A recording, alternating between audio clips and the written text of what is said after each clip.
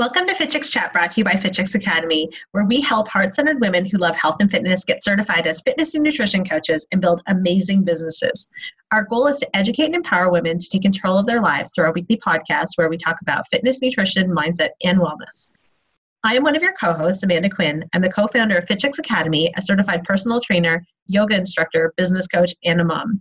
In each episode, you'll either hear from us together, sometimes solo, as well as from top female experts in the fitness, nutrition, wellness field to educate and empower you to take control of your health and your life. Now let's dive into this week's episode of Fittest Chat, where we have the amazing Kathleen Trotter joining us. Kathleen Trotter is a fitness expert, media personality, personal trainer, writer, and author of Finding Your Fit, a compassionate trainer's guide to making fitness a lifelong habit and your fittest future self. Kathleen has been a personal trainer and fitness expert for more than 15 years. She writes for publications including the Huffington Post and makes regular TV and media appearances including CTV News, CHCH News, the CBC, Rogers Ottawa, Global Montreal, and Rogers London. Kathleen is currently flying to Montreal regularly for a monthly segment on breakfast television. In addition, she has written for the Globe and Mail, Impact Magazine, Participation, Breathe, Alive, Canadian Running, Today's Parent, Chatelaine, and Glow, and for the 6 years, she was featured as personal trainer in the Globe and Mail's online Fitness Basics weekly web series, and included in the Globe's weekly newsletter for subscribers. Kathleen holds an MSc in Exercise Science from the University of Toronto and a nutrition diploma from the Canadian School of Natural Nutrition. Kathleen is currently working to become a life coach and a certified nutrition coach through Precision Nutrition. Welcome to the Fit Chicks Chat podcast, where we talk all things fitness, nutrition, and wellness for women to help you live your healthiest and fiercest life inside and out. And now, your hosts, Laura Jackson and Amanda Quinn. Hey everyone, welcome to Fit Chicks Chat. I'm Amanda Quinn, and on today's podcast, I have the amazing Kathleen Trotter joining me again. Hi, Kathleen. Hello. Oh, it's my pleasure to be here. It's always such a nice way to start an interview when somebody calls you amazing. Yeah. Well, no, I mean, you and I have had some really great chats over the course, I guess about the past year and a half, we've been in contact and we've been doing a few different interviews. And I think that the information that you always share with us is so helpful for our listeners. So I'm really excited to have you back, and also excited to share that you have a new book coming out. I do. I have a new book. Yes. Yeah. So why don't you tell us, I want to know a little bit more about this book. So why don't you tell us my elevator chat? Yeah, exactly. I want the elevator pitch. I need the Coles Notes version. So the new book is called Your Fittest Future Self. And I think one of the main takeaways is that your fitter future self starts now. Now is the only moment you have true control over. And I think, especially with health and wellness, we spend a lot of time thinking and not a lot of time acting. And that's part of the issue, is that we're like, oh my God, I've spent so much time on my health. You feel really overwhelmed. And when you really get down to the nuts and bolts, you haven't really done much, but your whole day is being consumed with thinking about I shouldn't eat that, or I should do this, or I should be doing this, and feeling guilt and shame. So the book really breaks down how to create choices now that will allow you to create a fitter future self. And two of the words that are really important to remember is the concept of creating and the concept of unique. So you have to create a fitter future self. It doesn't just happen, and it has to be the fitter future self that you want to be, which sounds obvious, but actually is not that obvious. A lot of times when I say to people, okay, well, what's your version of fit? Who do you want to be? They're like, well, what do you mean? I don't want to be fit. I'm like, well, there's a lot of versions of fit, and it has to be unique to you. So the other main sort of philosophy of the book is that there's no one perfect diet or workout or motivational strategy, that there's pros and cons to everything. And it's about knowing which pros are going to work for you and then which cons you should stay away from. So the book, we create three mixes. So you create a workout mix, you create a nutrition mix, and then you create your mindset mix. And all three of those together create your U mix. So I take you through all the different workouts available, all the different diets available, and all the different motivational strategies available. And I walk through what are the pros, what are the cons, so you can come and educated mix maker, right? And then by the end of the book, you're like, oh, I know how to look at any diet out there and be like, okay, should I do this? Should I not? What aspects should I do? That's cool. It was really, yeah, it's really cool, right? Mm-hmm. Because so often people are like, well, I need to find the perfect thing, right? And I was like, well, there's no perfect thing. And that perfect thing also, even if you could find the perfect thing, which doesn't exist, but let's say you could find it, it's going to change, right? Like what you need in your 20s is different than in your 30s. It's just different in your 40s. And what you need when you're in a really busy time at work is different than when you're in like on vacation, right? Like the tools that you need are going to change. Mm-hmm. So, but if you have some guiding principles, if you know, okay, well, awareness really works for me. Becoming a busy multitasker really works for me when I'm really busy at work. So I then, I walk at lunch and I get my steps. I do some workouts at the office. But then when I'm less busy at work, I know that I really love being on a team sport, right? So it built on that idea of my first book, which was Find the Fitness Personality That Works for You. But it goes beyond that. It looks at diet and it looks at mindfulness, what's going on in your head. Because really what goes on up here is what allows you to take what you want to turn it into action. So, I was going to say, a lot of people don't really recognize how important the mindset stuff, we all know, we all instinctively know that the fitness stuff and the nutrition stuff, if you don't have those two, then you're kind of going to be struggling. We all kind of know that, right? And a lot of times we turn to trainers because it's we know, but we don't really know what's best for us, or we don't know what's best fit, like you said, or we just aren't motivated enough or make ourselves accountable enough to do it on our own. So that's kind of the fitness and nutrition. But the mindset stuff, if you are not in the right mindset, what happens in my mind, it's never going to happen, or it'll happen for a very short period. And then you'll always revert back to your old habits because you haven't changed up here to match your new lifestyle. So what is something that you would say, in your book, what do you share in terms of the mindset stuff? What is that biggest shift that needs to happen, do you think? Well, first of all, I really say to myself always Tony Robbins quote, which is just basically knowledge plus $4 will maybe get you a cup of coffee, right? It's it's not about the knowing, it's about how to implement the knowing. So that's the first thing. And then I always say to myself, Kathleen, thoughts are not facts and thoughts are not acts. So let me unpack that a bit. When you have a thought, often I want that cookie, or I'm not, I suck, and I already had a cookie, so I might as well have 5 more, or whatever that is. Mm-hmm. People often think, well, those are facts, or I have to act on it, right? Somebody will say, but I really wanted it. Well, just because you think that you want that cookie doesn't mean you can't say, okay, I'm going to embrace what I call the power of the pause. And, that means take 30 minutes, go for a walk, get involved in something else, play a board game with your spouse, right? Do something fun. Or if you're at a party, say, I'm going to take a 5-minute pause and walk away, because that distance is going to give you the power to say, you know what, that's something I want, but I don't have to act on all my wants. So right. I really like having I call them sort of motivational hashtags, things that I know work for me, that I say to myself when I want to do something that I know my future self is not going to want, not going to be happy with, right? So thoughts are not acts. Thoughts are not facts is one really big one. When I want to skip a workout, I say, Kathleen, your future self is always going to be happier if you move. The thing is if you want to sit and watch a movie on the sofa, for example, I'll say, Kathleen, you can do that, but first you have to move for 20 minutes because you're going to enjoy the sitting and relaxing so much more if you've already moved, right? Or I say, you're in a bad mood. Okay, well, that's even more reason to go for a walk. So I have these sort of pre-created hashtags. Sometimes I actually put them on sticky notes and I put them around my house. I have them on my phone. But I have them ready to go, because when you're in a state of I want that cookie, or I want to skip a workout, you don't want to have to waste cognitive energy trying to come up with reasons why you should work out. They have to just be there. Yeah. So one of the really big, people that listen to this get anything, set up systems now that save yourself from your lesser self.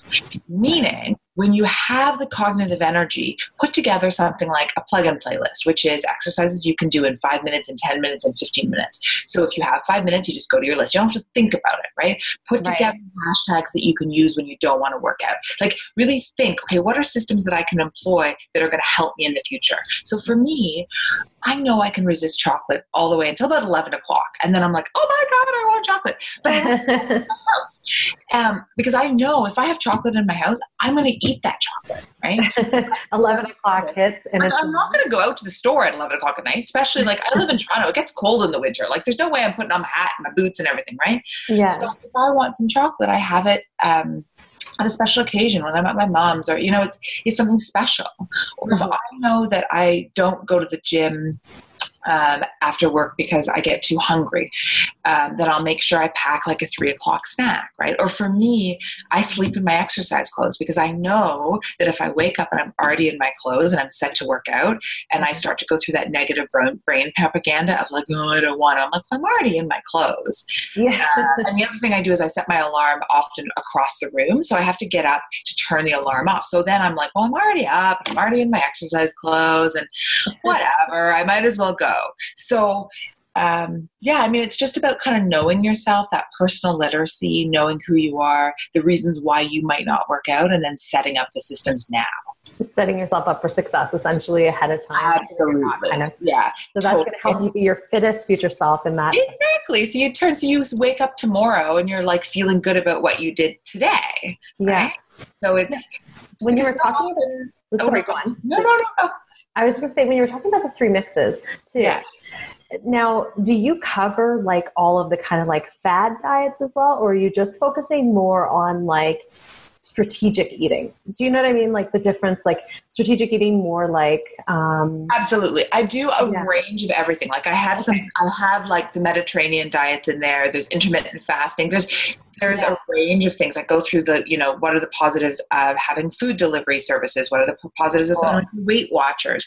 So, now the problem is that there are some fads that I would find a hard time even finding a positive for. So things like that, I think, if I remember correctly, I sort of lumped them all in, to one. I don't remember exactly, but I definitely know that it's not just like quick fixes. There's a huge range. Like I go through everything from like the GI index, which is glycemic index. So understanding how foods impact your blood sugar. And then I talk about my mix. So I talk about how I've picked from different things. So for example, one of the things I love about intermittent fasting, I do a 12-hour window where I don't eat. I eat from 8 until 8. And that's really helpful for me because I would hardly ever reach for something unhealthy between 8 and 8. It's after 8 o'clock at night when I'm sitting on the sofa, I'm feeling like, oh my God, I've had such a long day. Yeah. Well, I could possibly have like an extra serving of whatever. And really, honestly, no good food is put in your mouth after 8 o'clock at night, in my mind. Now, if there's an important event for like my mother, for example, my mother graduated from psychology, like a school program a couple months ago, and her party was after 8 o'clock. So of course, like I ate it. It's not like I'm like crazy about it, but in general, one of the, I think, benefits of intermittent fasting is it sort of sets you up for success if you know that you're a late night eater. And so many people, I'm a nutritionist and I go through food diets with a lot of people, and honestly, they have great breakfasts, they have great lunches, they have great dinners, and then it's like the little nibbling after dinner. So if you just say like after dinner, that's it. And like I always eat before 8 o'clock. So that's for me, I sleep better because I'm not trying to digest my food. So that would be what I would say like would be a pro in the book. I talk about that as a pro of intermittent fasting, is that it just sets rules that are for some people easier to follow. And I go through in the book, like who might benefit from like rule-bound philosophies like that, whereas who needs to be a little bit more flexible. Right. My mom is an example because she's the type of person that she really likes to have like one bite of a shortbread cookie. Right. And if you said to her you had 2 cookies out of the house, she would feel so deprived that she would then go to the store and eat like 10 shortbread cookies, right? So I can't have it in the house, but she has to have a little bit of shortbread like every single day. Yeah. So much of it's knowing you. But yeah, so I do go through lots of different diets, and I talk about the mix that works for me, and I talk about the pros and the cons. And Yeah, the book was actually inspired by a conversation. I was sitting getting my nails done with my best friend, Emily. And she always, whenever we meet, she always sort of brings me her questions about different like fad diets and fad programs and not even fad, because fad makes it sound like it's 100% terrible, but just like the thing that's in the media at the moment. Yeah. And, you know, she was like, well, what do you think about this? And what do you think about that? And I was saying, well, this is good if you're this type of person, and this is good if you're that type of person. But like, if you're highly, you know, motivated by competition, then that's not going to work. Or if you're somebody who, you know, can't go more than 5 hours without food because of like blood sugar control or whatever, then that would be bad. Or all this. She kind of looked at me and she's like, oh, well, so like really what I need is like a little bit of that and a little bit of that and a little bit of this. And I was like, yes, that's exactly. She's like, so it's sort of like I need to create like a mix. Like I need my own recipe. And I was like, yes. She's like, a book. And I was like, that should be a book. So yes, that was the inspiration for cool. that. Yeah. No, that's super cool. Yeah. And okay, so I have to ask, Yes. I have to put you in this hot seat for a second. What is one of the fad diets or sort of nutritional, I guess, ways of eating that is out there right now that you would have a hard time finding any kind of pro for? You mentioned you have a few, but I'm curious to have just one. Yeah, Dr. Bernstein. I'm really, really negative about Dr. Bernstein. It's very hard to find anything positive about that. I would say a general rule is that any nutritional program that says that you must come in for vitamin infusions, you have a problem. Right? If you're not eating enough food, that you're not getting enough vitamins, run away. Like, and really. that you're not supposed to work out. Like What the hell is that? So my parents did Dr. Bernstein years ago. And I was like, no. And they're like, no, we're going to do it. And my mom was miserable. She was mean. My mom's like the nicest person. She was mean on this thing. She lost a ton of weight, of course, because she was eating, they had her on a diet of like 800 calories a day. Ridiculous. She's like, all I'm eating is like salad with fat-free Italian dressing and Jello and sugar-free Jello. And like, I was like, needs that. you don't even have Yeah. food. Like, it's not even like real, like she wasn't even really consuming real food. It was just like lots of like weird sugar-free Jello and stuff. And I'm like, oh my gosh. It's really, it's just, it made me so sad. And then she ended up getting really bad blood sugar issues afterwards from it because of all of, just like when you do anything, when you're messing with all of like your hormones and everything, you're going to have like problems after. So she had that after, but then also she gained it all right back when she decided to like, okay, I can't live like this. I need to eat like a normal person. That's it. Not sustainable. So, okay, I totally agree with you on that one. You know, I have a couple clients who've done in the past Bernstein, and honestly, it's quite scary what happens to their body. They're the people who have really chronic injuries because for so long, they do this cycle of really, really, really restricting calories. Mm-hmm. And then when they go back to regular eating, either they go way the other way and then start to eat like 3,000 calories a day, mm-hmm. Or even they just go back to normal eating. And the problem is their normal has then shifted. So they're eating like 1,500 calories a day, which should be good for them. But because their body's used to living on 800 calories, they then gain weight even on like what would be normal.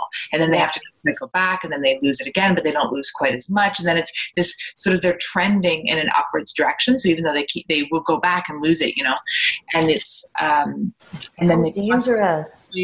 And they have low sort of like depression and low mood. And, you know, you need vitamins and minerals. Like, it's so important, you know, 100 calories from Jello or a cookie or like a protein shake is not the same as 100 calories from like really high dense and high quality food, right? Because the vitamins and minerals in food are coenzymes, they're cofactors, they help metabolic processes. Like your body only thrives when all of those things are there.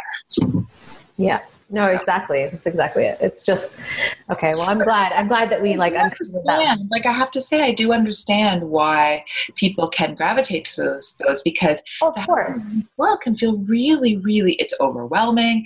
And if you have wanted to lose weight for a long time, or if you've struggled with your weight, mm-hmm. It can be very discouraging and demoralizing to sort of constantly feel like your brain is thinking about something, but it's not. Like you're constantly thinking, I need to lose weight, I need to get healthier, but you're not sort of doing anything about it. And then you feel crappy and you feel low energy. And so finally you're just like, well, this will be a quick fix. Like I really do get it. Oh, I totally get it too. And I'm not long-term helpful, because it just sets you up in 5 or 10 years. It's going to be even harder for you to lose the weight. Like those diets don't make it easier in the long term, right? Yeah. Somebody who's struggling with your weight now at 20, 30, 40, you do that diet now, your future self is going to be even harder for you to lose weight.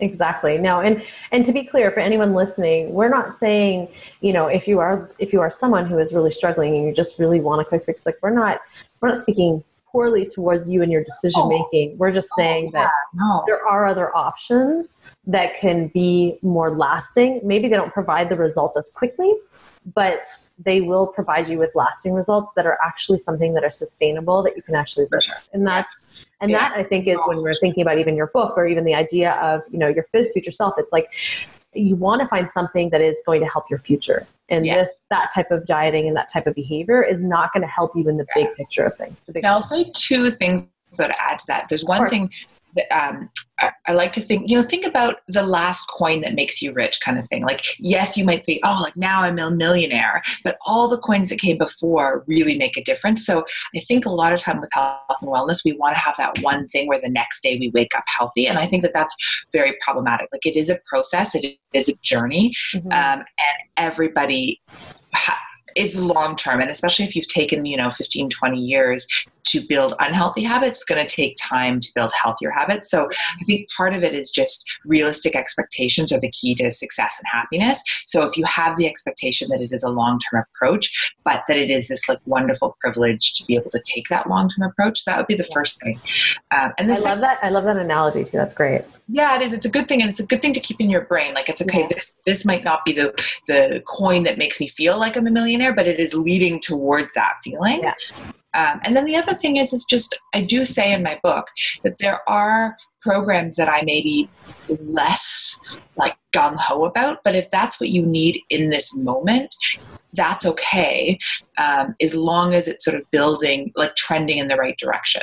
So, I might say I'm not a huge fan of something like a Jenny Craig, right? Because there's a lot of, it's processed food, there's a lot of sodium and like that stuff. But if you say to me, okay, Kathleen, this is what I really feel I need for this next month, because I feel like I'm off the rails and I feel like this is going to give me a sense of control, I'm going to say, great, go on it. Like, I'm not denigrating anything, and everybody is in a different place in their process. So if you need that, go for it. But just try to get away from thinking that it's like you do that and it's a quick fix and then you'll be on it for the rest of your life. And know that it's one step trend forward in your positive process, So it's, knowing where you are. Even something like food delivery services, for a lot of people, that's really useful. So knowing you and doing that, and then just making sure that you're using a food delivery service that, uses the best high nutritious food available, but also knowing that it doesn't teach you how to prepare your own stuff. So you have to think, okay, this might be good for when I'm at home, but what do I do when I travel? What do I do when I'm on vacation? So again, it's the idea of like respecting where you are now and what you need now, but at the same time, having enough foresight to be like, okay, this is giving me food. Like we'll use the food delivery service, right? Yeah. You just have to put it in front of you and you eat it.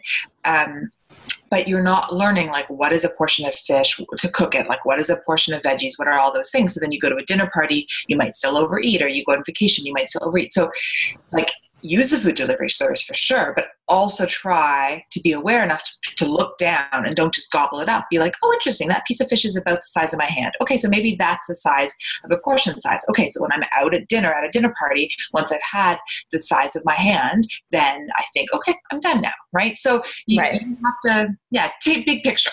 Yeah, no, and that's a really, really good point, because I know for me, like food delivery service for myself, I use it strategically. It's not about an everyday process. Yes, it is. It has to be strategic. It's like when I know that we've got a launch coming up and I'm working like crazy, that's my go-to. Is like I'll order my whole family, because I'm like, I already know that like the first thing that's going to go out the window is meal prepping, because all my time is spent on this launch period. And so I need to just be able to set us up for success and have healthy meals, etc. So I'm like, I use it for a 2-week window or a week window or maybe a month window, but I use it for a strategic period of time.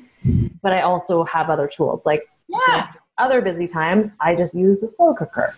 That's like my go-to. I have it cooking right now. I have dinner ready. It's like I made some delicious soup today. Oh, yeah. 9 in the morning and it's going to be ready in an hour.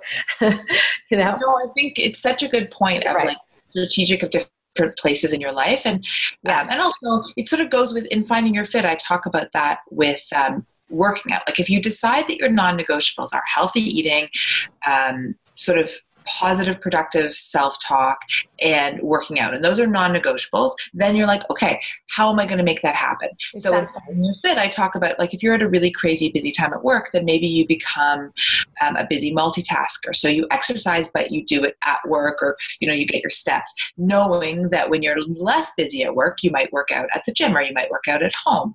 Mm-hmm. It's the same thing with nutrition, like as you said. So you're really crazy at work, then you decide, okay, so this period, because healthy eating is a non-negotiable, to make that non-negotiable happen, I have to do a food delivery service, right? Or I have to do a slow cooker or whatever it is. Exactly. And I know if I'm going into a stressful time, it's the same thing I do with my mindfulness. Like I know that working towards a healthy, productive self-talk is really important for me. So if the more stressed I am, the more I try to carve out, 5 minutes for some deep breathing, some meditation, listening to mindfulness sort of self-help apps as I walk to a meeting, anything that's going to just really, again, it's setting yourself up for success. So the more stressed I am, the more I make sure that I make time for exercise and all that kind of stuff. So again, it's knowing you and knowing what's going to make you feel better about yourself. Definitely. No, and I think, just to wrap this part up, like, one of the things that I think is really important is what you said about like, it's almost the idea of like meeting yourself where you are. Like I say this to trainers all the time when I'm coaching trainers, like with our certification program, we are teaching people how to become certified trainers. One of the things I would say is you have to meet your clients where they are. You can't force them to be here when they're just starting here, right? Like you have to meet them where they are to make them feel accountable, and as well as to make them feel accomplished, so they're not overwhelmed, so that they feel successful and they want to continue. But it's the same thing with yourself. You have to meet yourself where you are. You have to say, okay, maybe, I'm at this place right now and that's okay. And maybe that shifts in like a month from now, things move forward. But as long as you're moving forward and like in the right direction consistently, regardless of how small the steps are, just know that you're moving forward and keep meeting yourself that way to continue that in that path, or else you're going to get frustrated and overwhelmed and stressed. Right? I think it's sort of the idea of appropriate expectations of yourself that meet yourself where you are. Think of it sort of like a grade school analogy, right? Like if you were in grade 1, you wouldn't expect yourself to do OAC math, or I'm dating myself. There's no longer OAC, grade 12 math, right?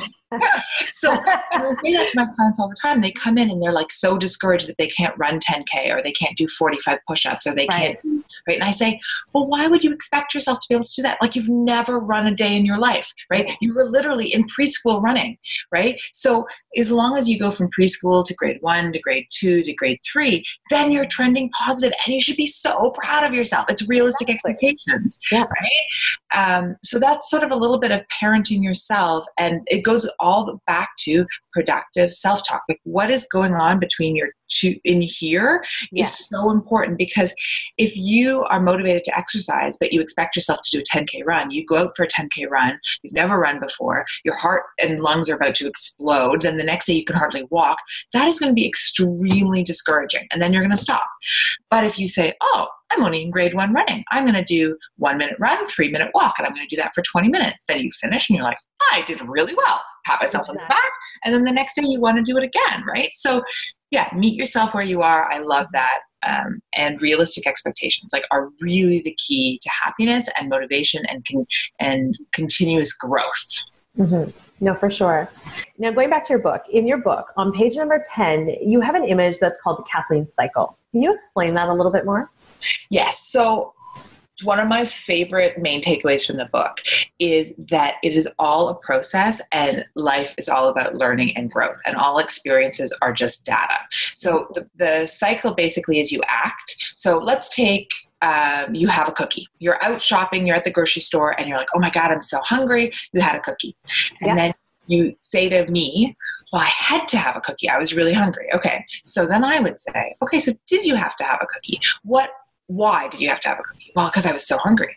Okay. So I might say, if you had your child with you, would have you packed almonds or something for that child so the child wouldn't get super hungry? Well, of course I would have, the mother would say, right? I do this a lot with moms. I'm a mom. I get it. Yeah. So, I've always got like a million snacks with me. Right. Exactly. Right. Because we're often much better at caring for others.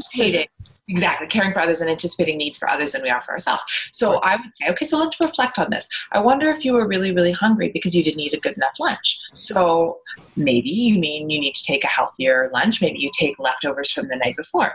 Maybe you were really, really hungry because you skipped lunch. Maybe you were really, really hungry because you did a workout and then didn't have a healthy snack, right? So all of these things, if you'd anticipated them in the future, you could have had an apple, you could have had some almonds, you could have had something with you, and then you wouldn't have had to have the cookie.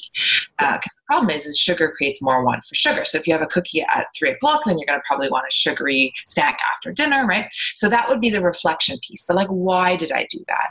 Mm-hmm. Again, it goes back to sort of what we talked about before, is that, thoughts are not acts, right? And thoughts are not facts. So just because you think, oh, I need a cookie or I want a cookie, like none of that was preordained. Like you didn't have to need that cookie, right? Right. So we would take our time, we sort of reflect on why you needed to have the cookie. And then you take that knowledge, so then the next time you could have a more appropriate response. So maybe the next time you carry almonds in your purse, or you have that healthier lunch, right? And it just goes with, I've really been influenced by Carol Dweck's work on a growth mindset. So it's the idea that it's using the word yet. So I am not great at snacking at 3 o'clock, having healthy snacks at 3 o'clock yet, right? So you open up the possibility that with more knowledge, you can be better at that. And that's a much more positive way of thinking about it. Now, it's not just going to happen by wishing it. You have to take actionable steps to create it.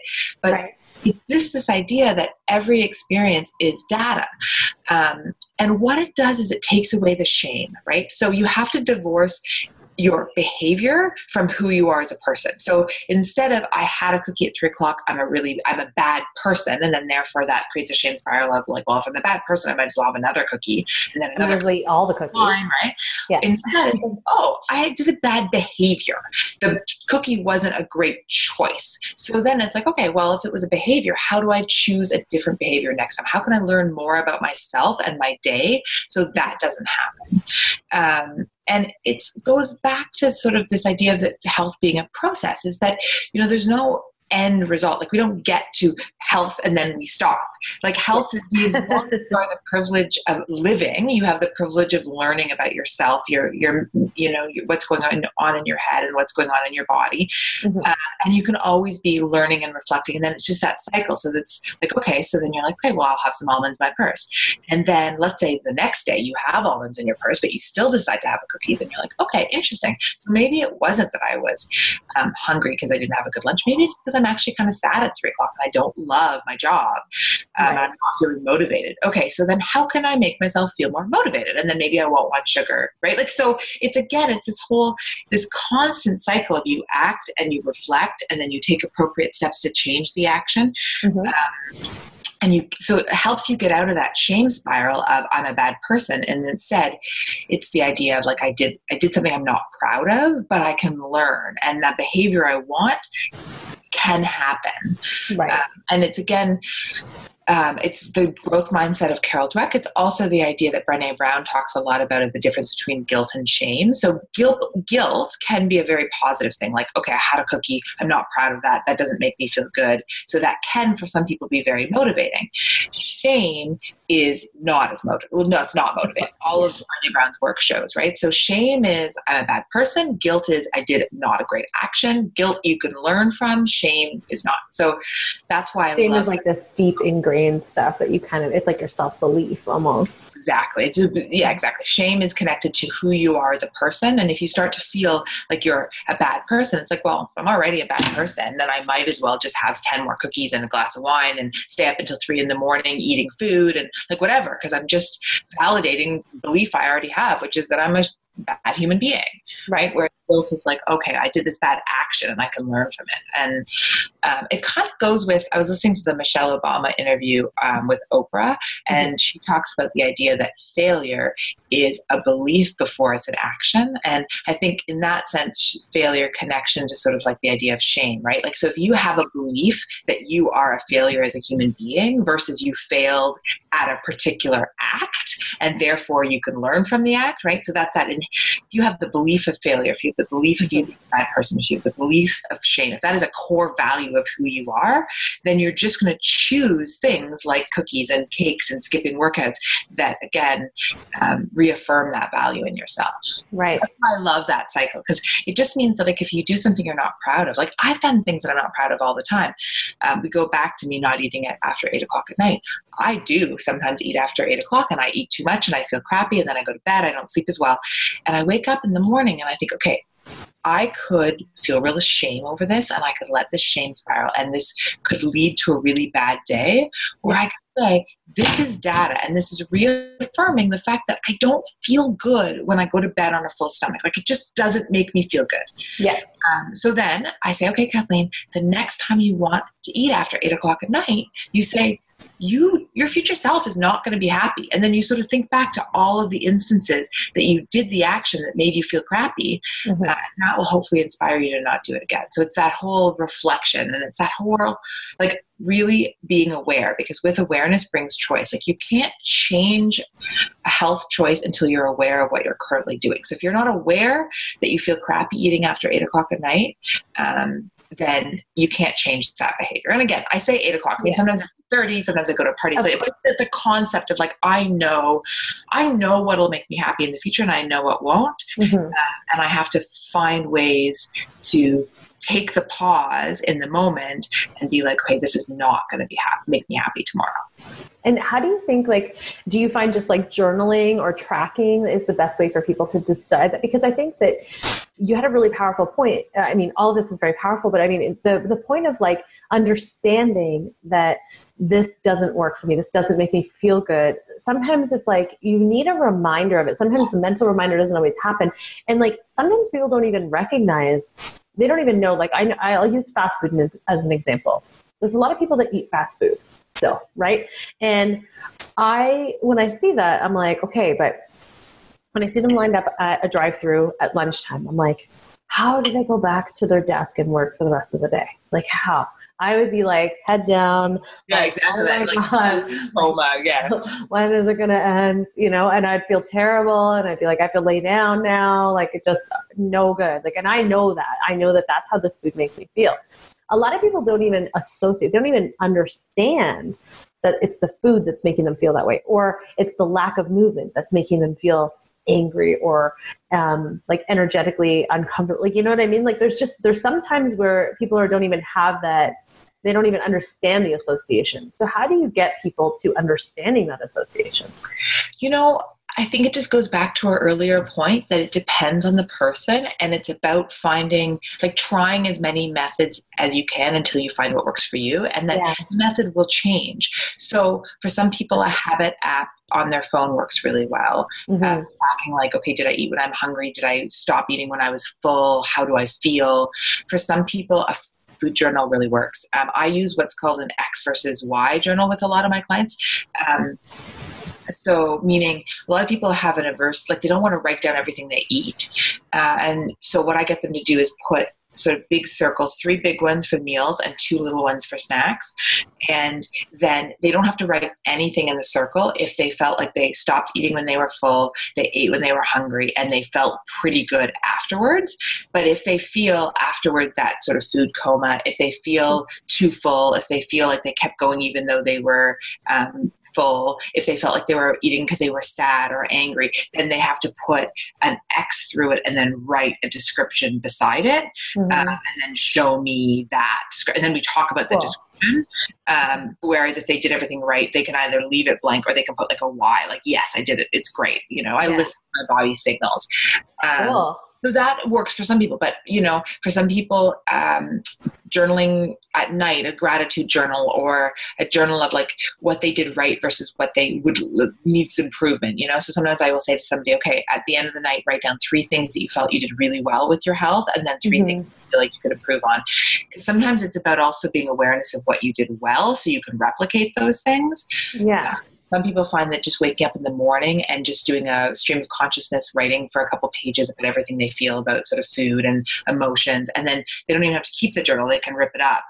But just like getting it out there makes them more aware. I really think it is different for everybody. Dependent, yeah. One of the things that really helped for me was a scale of 1 to 10 journal, and actually my therapist got me to do this. So maybe 10 or 15 years when I was working with her, she said, okay, so before every workout, before every meal, and before every work day, you're gonna put out scale of 1 to 10 how you feel, and then a scale of 1 to 10 after. And what I learned from that is I always feel better after a day of work, because at that time of my life I was really struggling with depression and it was hard for me to get to work.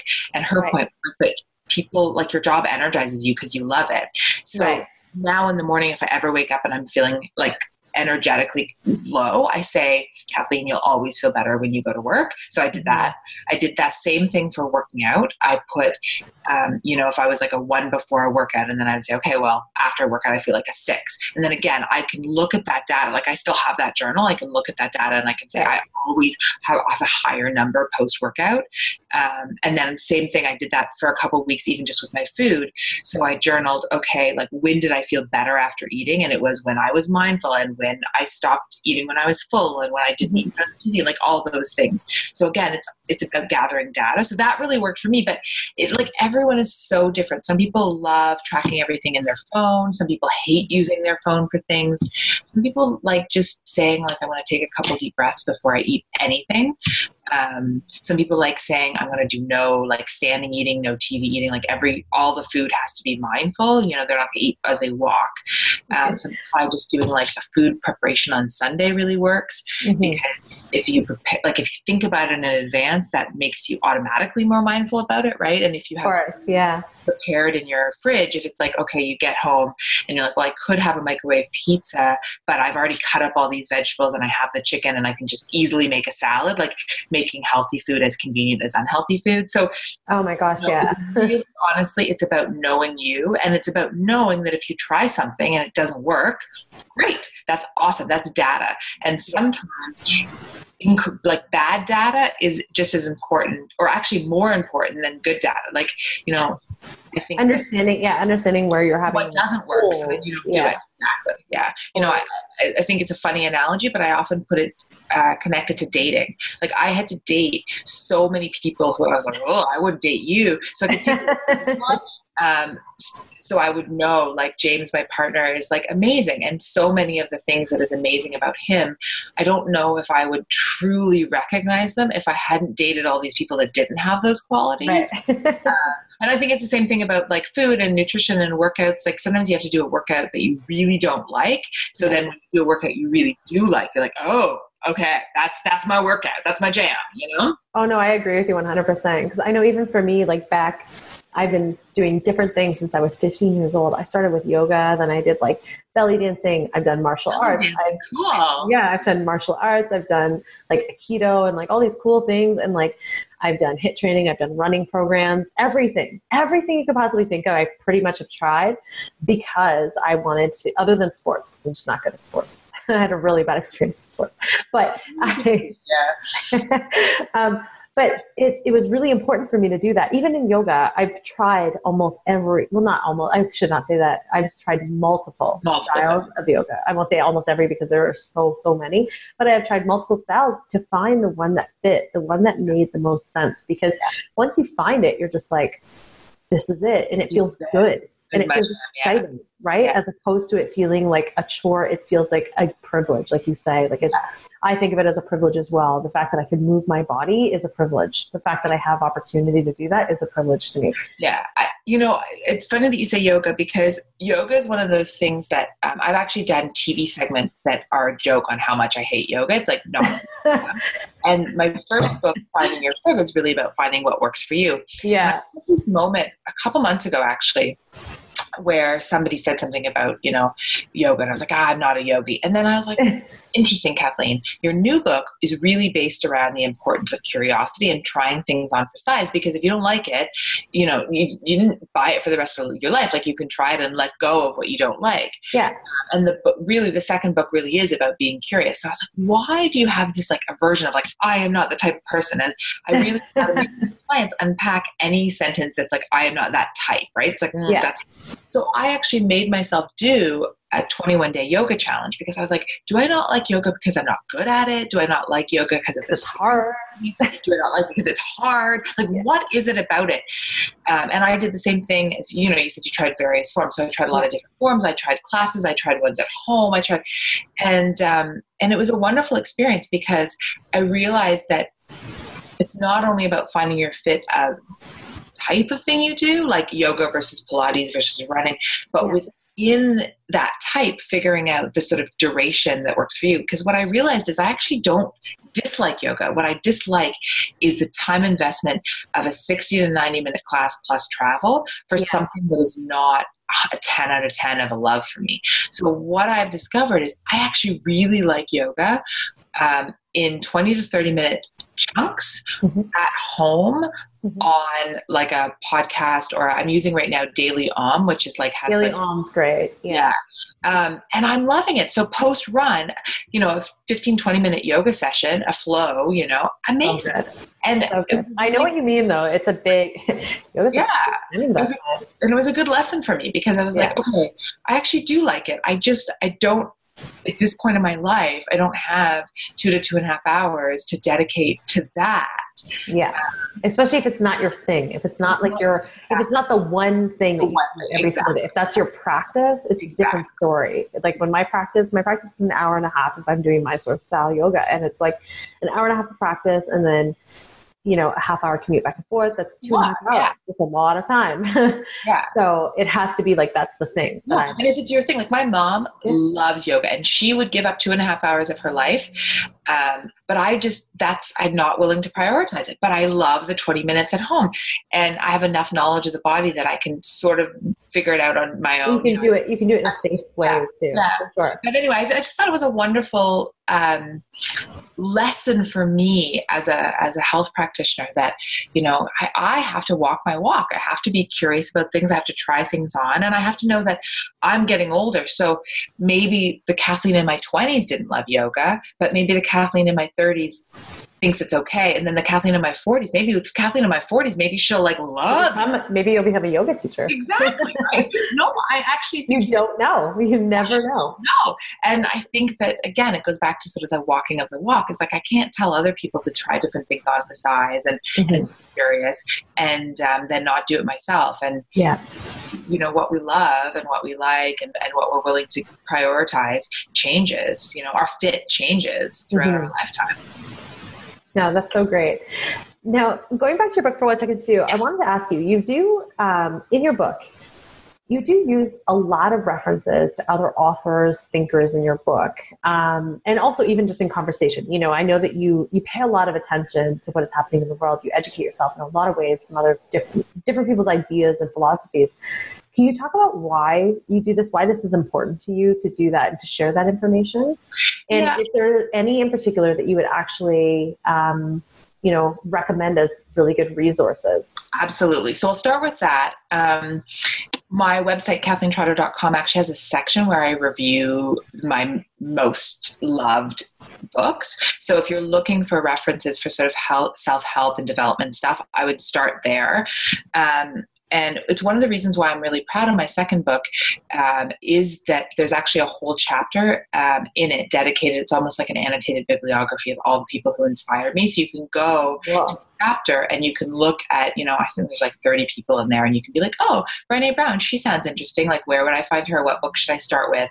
Or Tim Ferriss, Kathleen talks about him a lot. Okay, interesting. He's written all these books, Tools of Titans, 4-Hour Body, 4-Hour Work Week. Oh, and he also has a podcast. So like, I love the second book for a lot of the things that I say in it, but I also really like that section because I do think that mental health, and our sort of brain, like our self-help, our self-talk, all of that is a muscle that we need to strengthen every single day. So I think a lot of people have bought into that you need daily physical practice. Like, you have to walk daily, you have to stretch, all that stuff. That's a non-negotiable. But I really believe that some type of mental stimulation and work towards your mental health and what's going on in your brain, because you're with yourself 24 hours a day, and what goes on in here really influences what you do for the, outside.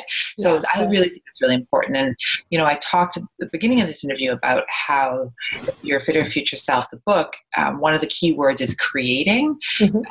And it goes with the creation of happiness and joy. And, I've struggled a lot throughout my life with depression. And I believe that just as, physical fitness is sort of made, not found, and motivation is made, not found, so is my happiness and my joy. And, happy is often a word people are like, do you want to be happy all the time? Like, happy is a weird word, and I don't mean it in the like, I'm not like this happy. I mean, fun and positive, and that's something I create. And one of the ways that I create that is by reading and listening to podcasts and being inspired by others and being inspired by other people's journey, like listening to somebody like a Tim Ferriss or a Brené Brown or a Kristen Neff, who are people that I respect so immensely. And they talk in their books and their podcasts about how they're just human, and they also suffer from depression, and they also suffer from having bad days, and they struggle. And, that's really, really, for me, means the world. If I can respect somebody and know that they're still human, because then it allows me to respect myself while knowing I'm still human, And I think that too often, Anne Lamott has this phrase where she says, we see our own warts, but other people's makeup face. And I think that's really true. Like, we see all the things that we're struggling with, and it's so easy to tunnel into yourself and think that you're the only person that struggles, and you're the only person who's had a bad mood, and you're the only person who has pain in your knees or whatever it is. Right.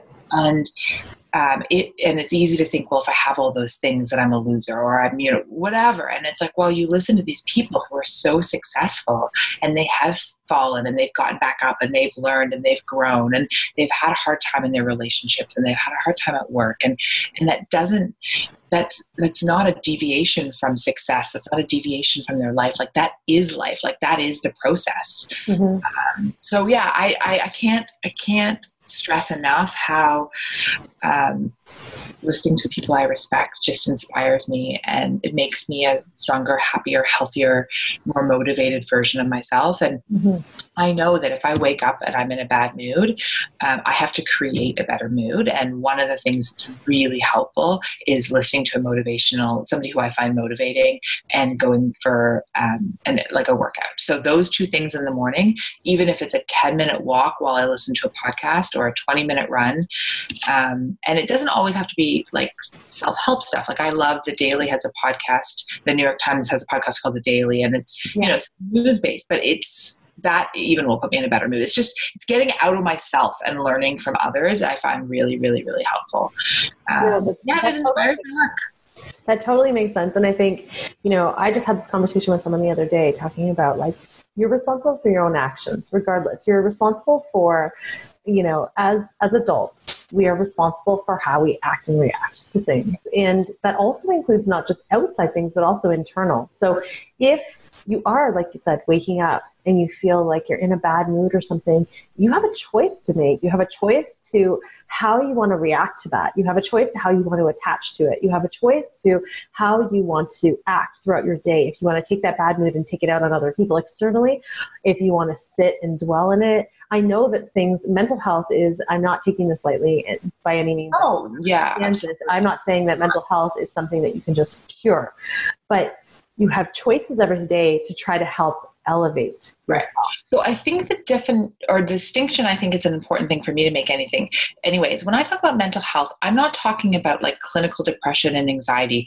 I'm not at all saying if you're clinically depressed, just go for a walk. That's not what I'm talking about. No. What I mean is that there is a continuum on all types of health. So just as you can be unhealthy physically, like in the hospital and need doctor support, or you can just be somebody who is fairly healthy, okay, but sort of sits on the sofa too much. Like there's that huge continuum, right? And if you're sitting on the sofa and you just need to get more active, that's a very different thing than if you need like a kidney transplant. Like, so but the same thing happens on mental health. When I talk about mental health, I talk about it's about mental fitness. It's about, if you think about sort of depression and anxiety being like that pit that you fall into really deep down, and that's where you need the doctor's help and you need more intervention. What I'm talking about are all the steps up to the cavern that you fall into. So, most of us are like 50 steps from that cavern, right? And if I woke up today and I'm 45 steps from the cavern, what are the things that you can take, steps that you can do for yourself that help you bring you back to 50? So we're not talking about mental health as like pathology. Yeah. I'm talking about mental health as in mental fitness. I'm talking about mental health as in like the relationship you have with yourself in your head. So your self-talk. And I'm talking about creating somebody that you want to live with, right? I say to my clients all the time, like we have these roommates in our head that if we actually lived with that person, like they're so negative and mean and belittling, we'd be like, get out of my house. Like you're not allowed to be my roommate. But for some reason, we allow them to stay in here, even though they're not helpful.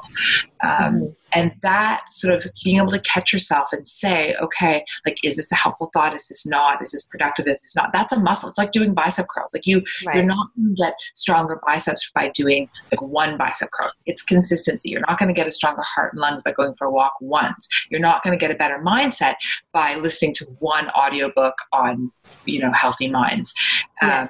It is a journey. It's a continuum, and it's consistency with all things makes a difference. It's repetition, repetition, repetition. You've got to get it stronger. You have to get the muscle stronger that says, oh, interesting, I'm having this negative thought. Okay, no, we're going to park that. One of the things I'm really into right now is this idea of like parking. So one of my emotions that I feel is my natural emotion is this irritation, especially with my partner, James. I feel like irritation, I go to that automatically. Right. So what I'm saying to myself now is, okay, that's the emotion you go to first. You can always come back to that emotion, right? So let's park it and let's try another emotion. Let's try generosity. Let's try curiosity. Let's try love. Let's try any of these things. And if after 20 minutes of being curious, of saying like, oh, was your day okay? Like, are you late because, you got stuck at work? Was your boss yelling at you? Whatever. If the curiosity doesn't work, like if he still gives you something to be actually irritated about, you can go back to irritation, right? Yeah. On a cookie, like you can say to yourself, okay, the cookie will always be there. So let's park that desire and let's try something else. Let's play a board game and let's go for a walk. Let's listen to music and like dance around the house.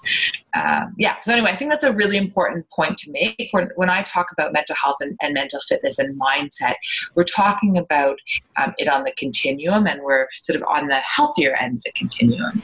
Yeah.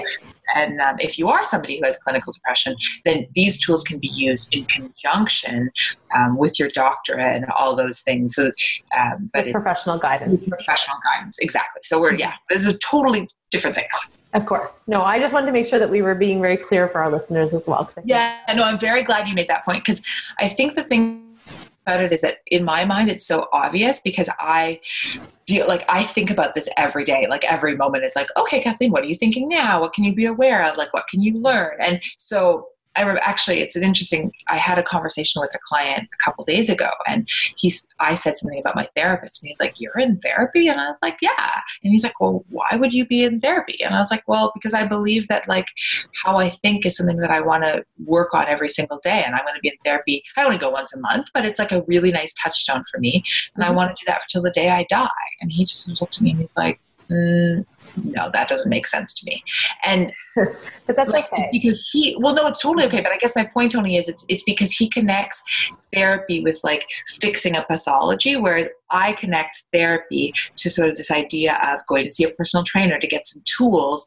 Like I don't go to my therapist and talk about, it's not deep analysis. It's I go to her and I say, okay, this is a problem. It's almost more like coaching. I'm like, this is the problem. How do we fix it? What are some strategies? And she might say, it's like maintenance or tools. Yeah. Or she'll say like, what would be a really good book for you to read is this. Like she's the one who told me to read Carol Dweck. So I think when you start to think about sort of mental health and mental fitness as just different, like increasing the tools in your toolbox of how to think productively, then it's more approachable for like as a daily thing. Yeah, no, that completely makes sense. Mm-hmm. Now, unfortunately, we have to wrap this up. We could talk for like 5 years. I know. Yeah. I feel like we need to have like a weekly or something because we have so much to talk about always. But we do have to wrap this up. But before we do, I am so excited to share about your book. So please tell our listeners how, if they are interested in purchasing their book, where they can go to get it, as well as how they can find out more information about you. So my website is KathleenTrotter.com. I would love if you go sign up. I have a monthly newsletter that's full of lots of tips and recipes and exercise of the month. But you can also, is a link on my website to buy the book, but the link is basically just going to take you to Amazon. So you might as well just go to Amazon.ca. Both of my books are on there. It's also on Indigo, basically anywhere that books are sold. And, you can find me on Twitter, Trotter Fitness. On Instagram, it's Kathleen Trotter Fitness. I really try to be active on social media. And I love, love, love, love hearing from people. So if you have a question, if this podcast is like, oh, I don't know, Kathleen, you said this, and that doesn't really make sense, just go to my website, email me through my website, and send me a question and be like, why did you say that? That's ridiculous. And then I'll explain and hopefully, give you some links or references to explain what I'm talking about. And I also, on my website, there's the book reviews, and I have a whole section called Pockets of Joy, where I look at different things that have inspired me to be happy. So outside of the book realm. So it could be something like I love Christmas, so different Christmas things that make me happy, or like, there's a song on there with the soundtrack to Ballers. I love that song. So there's like a video of me dancing and creating my joy through that. So yeah, there's lots of places to find me on the interwide web. And I have YouTube videos with one of my friends and fellow trainers, Harry, and we do that every Friday. They go out on all my social media. You can get that on my YouTube channel and on my website. So yeah, keep in touch. And I love hearing from everybody. And check out her book. Yeah, check out my book, Your Fittest Future Self. Awesome. Well, again, as always, thank you, Kathleen. It's so nice to always chat with you. My absolute pleasure. And for everyone listening, thank you so much. And of course, you could also, if you're interested in learning more about our certification program, please make sure to check out fitchicksacademy.com, where we have 2 upcoming certifications with our fitness and nutrition expert certification, as well as our holistic nutrition weight loss expert. All right. Have an amazing day, everyone. Thank you again for listening. Bye.